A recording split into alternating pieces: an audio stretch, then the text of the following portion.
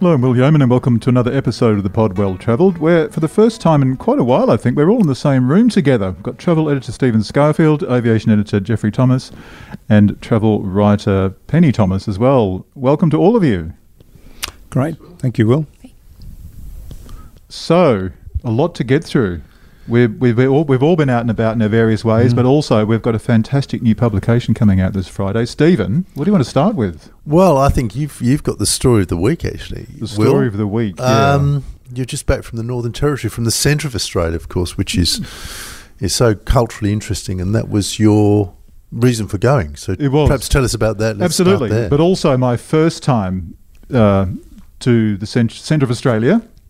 I didn't realise that, actually. Absolutely, first time ever, so it was very exciting for me to be there, but particularly because of the Desert Mob, the annual exhibition and art fair which happens in Alice Springs, which features all the art centres in and around the Central Desert. So you've got South Australia, Northern Territory, and Western Australia as well, actually, which is including art centres like Spinifex, for example, and Martumili, which some listeners may be familiar with if they are in Western Australia.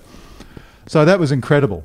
That was on at the Araluen Arts Centre, and also the arts fair had to move indoors, unfortunately. Normally that's outside in the sort of outside area of the Araluen Arts Centre. But they were expecting rain, which didn't eventuate. Anyway, that's a side story. Also Desert Song, the Desert Song Festival, which takes place at roughly the same time. It goes for 10 days. Just fabulous. Just making use of the outdoor sort of venues like White Gums, also the Araluen, again, Art Centre, the auditorium there, which is pretty incredible, actually. Amazing acoustic. And the whole town really comes alive. The other big thing, of course, is that they had, I don't know, there's just so much going on, not just in the middle of Alice, Todd Moor, for those of you who know the town, but also beyond that, like Hermannsburg, a lot of other areas outside, as you will be familiar with, Stephen. Just a huge amount going on. But Papunya Tulla, that famous arts centre, they were celebrating 50 years since the founding of that art movement. So their gallery in the middle of town was just absolutely heaving. It's interesting, isn't it? Because art, and the visual sensibility drives that town to me. Sure. But also you've got the contrast between the desert paintings, say, to the north, and that Hermannsburg school, the sort of McDonald's range look that we know from Namatjira and so on. Yes. And I think you went to Stanley Chasm, which of course he's totally. very famous for painting for. Exactly. And you do feel that north-south contrast, but you feel overall this sort of the place imbued with art and sensibility. Did you feel that, particularly on the first visit? Did you feel that? Well, I think I did, but also the enormous variety. I mean, as you say, you've got a shared sensibility, but then you've got this enormous variety of styles. Like if you take, for example, the sort of the Hermannsburg style, which is very much almost a European style of landscape painting that's been appropriated by these guys and they've made it their own with the colours of that particular part of Australia. But then there's the whole dot painting thing, which of course is associated with Papunya Tulla and so forth. But then of course the weaving too. And then the weaving too. How interesting is that? You went to the weavers. I went to the Junpei weavers, and I did a workshop, which was a great pleasure to actually try my hand at making a basket, which was amazing, because that's another form of immersion, isn't it? If I urge anybody who goes not just to look, but to actually do. I mean, we did dot painting as well. We had a dot painting workshop too. So to understand how that actually works. And of course, visitors can do dot painting workshops at Stanley Chasm, which is what we did too. You can amazing. I had a very sad little go at that once. But anyway, let's move on from that failure. No, as I say, so clearly a lot going on. And for those of you who are listening to this pod, like now, as in this is Wednesday, the Desert Song Festival goes until Sunday. So if you happen to be heading over that way, I couldn't recommend it more highly. Yep. So and also, I mean, particularly Alice Springs is so good at staging festivals. There's, the Festival of Light. And throughout the year, there are festivals and events there. So it's a town with real sort of energy. Yeah, no, it is. And a great sense of humour.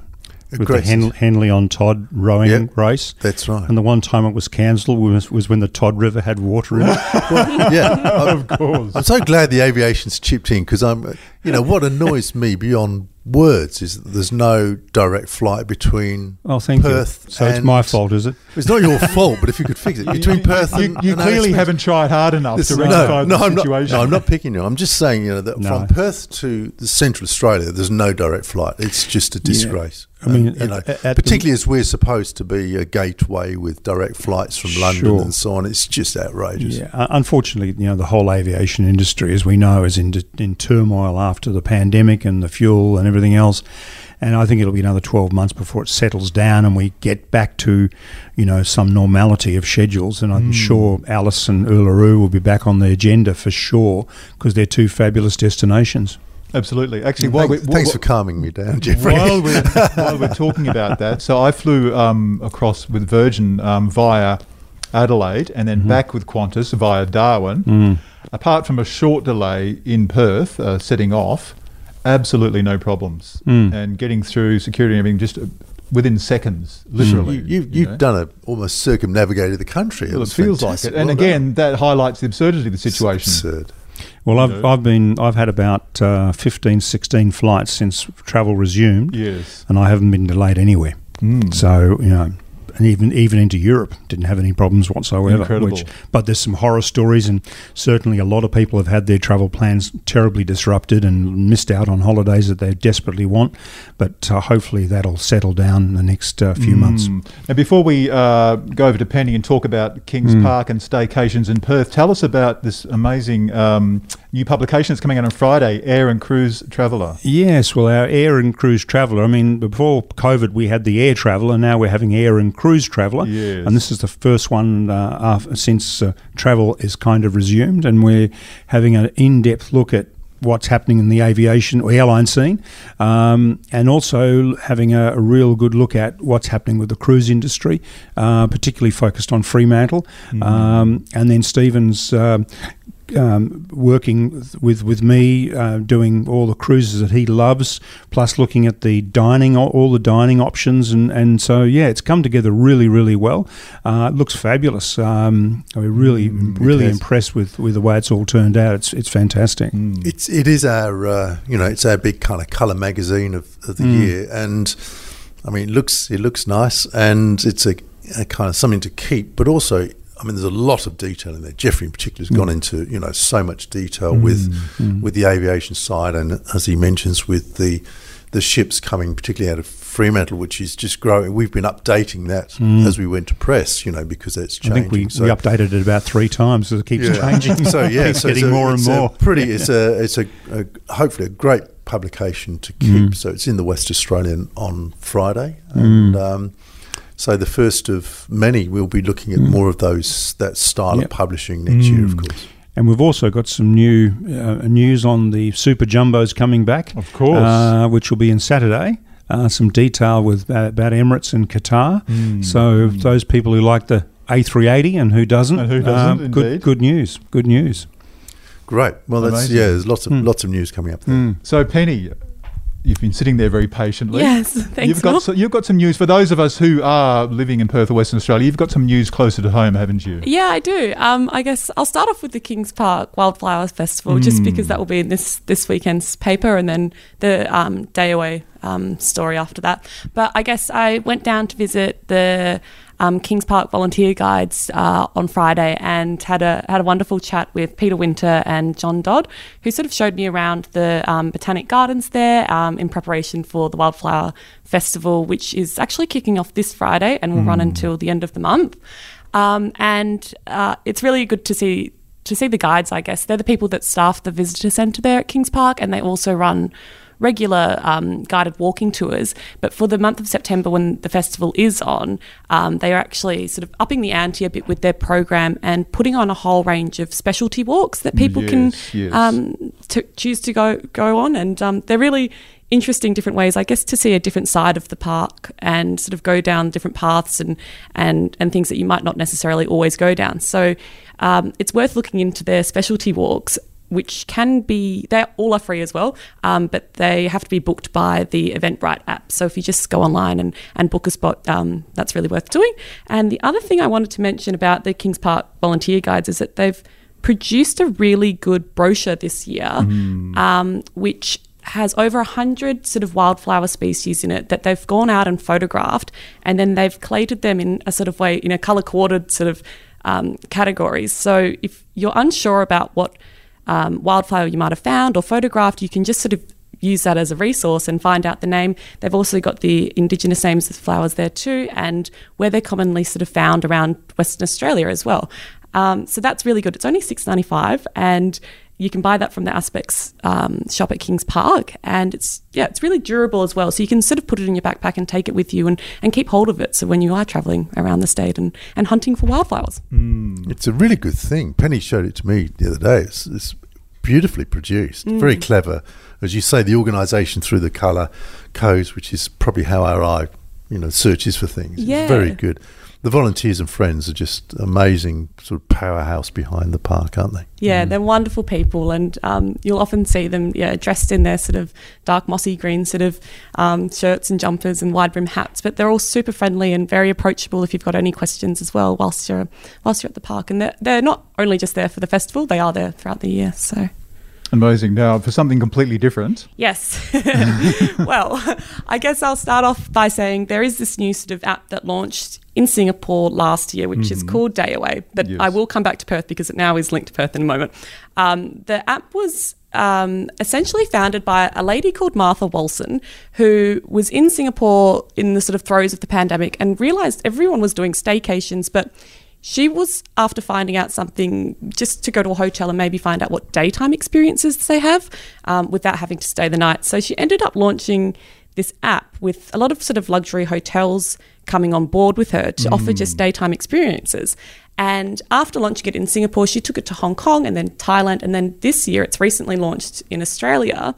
And in Perth, they've got Como the Treasury as one of their hotels, which is a pretty sort of luxurious hotel. We will all probably know, but for the listeners that don't know, it's a beautiful, beautiful hotel in the heart of Perth, in a really old sort of heritage building, well, the old Treasury, I guess, as well. So I was given the opportunity to pick one of their 3 experiences because they do a high tea, a lunch at a dining experience at Wildflower, or you can pick to sort of check in from 9 a.m. to 6 p.m. and just spend the day in the hotel. So I went with that one, and you'll be able to read about that in the story that will be in the paper in our travel pages. But yeah, it's a really interesting concept, and it's just about sort of, I guess, finding different deals that you can sort of book sort of immediately as well, which is super interesting, I find. Was this partly, the invention of the app, was it partly a response to the COVID situation, not perhaps having quite so many visitors from elsewhere? And so, what can we offer people who actually live in that city already? Exactly. Well, yeah, it was in a response to the pandemic, but it was also because so many hotels were sitting there without being used, I guess, throughout the day. So they wanted to be able to sort of bring that on board. And it's one of those things that connects consumers, I guess, with the companies as well, the platform. The app is really easy to use. And what I find quite interesting is just, I guess, the sort of hotels that have come on board with Day Away. They really are quite luxurious and high end. So it sort of makes it worth it, and you sort of do get tempted as well by the different experiences that are found on the app. That sounds fantastic. You guys fans of Como the Treasury? Absolutely. Fabulous place. And dinner at the Wildflower is about the ultimate experience. It's sensational. Wow, that's a pretty good wrap. I think it's a fabulous place. The whole restoration of that, not just the Treasury, but the whole precinct. It's the cathedral precinct. It's the kind of benchmark in Western Australia. Because you've got the City of Perth Library, which is an amazing piece of architecture in itself. You've got St George's Cathedral, a number of commercial galleries within that area as well. Adrian Finney, who is sort of the man behind that, they brought in stonemasons from Italy and all sorts of from around the world. So, super skilled craftspeople working on the building.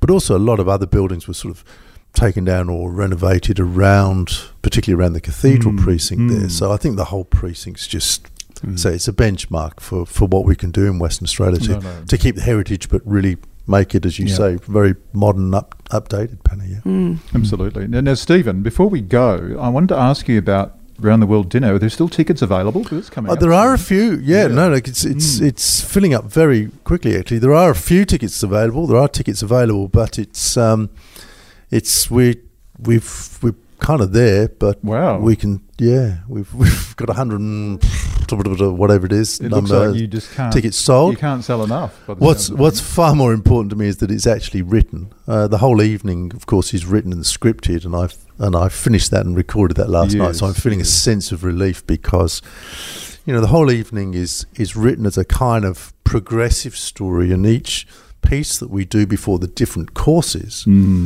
have their spot in the evening. So the main piece is just before with the main course, and dessert's a bit lighter and sweeter. And so I've written all that. I record all that, which I did last night, to a teleprompter, and I've emailed all that to our composer, Steve Richter. So it's now he can start work on all the music now, which of course is played live on the night. So We must be the only newsroom in Australia, if not the world, that has an in-house composer, a court composer. I've got a resident composer and a resident composer. chef. Yes, it's extraordinary, isn't and of course, it? Chef Costas Samatos, who I was tic-tacking with yesterday, he's just amazing. I'm very excited about it. So we've got the order for the courses and the variety in there. So yes.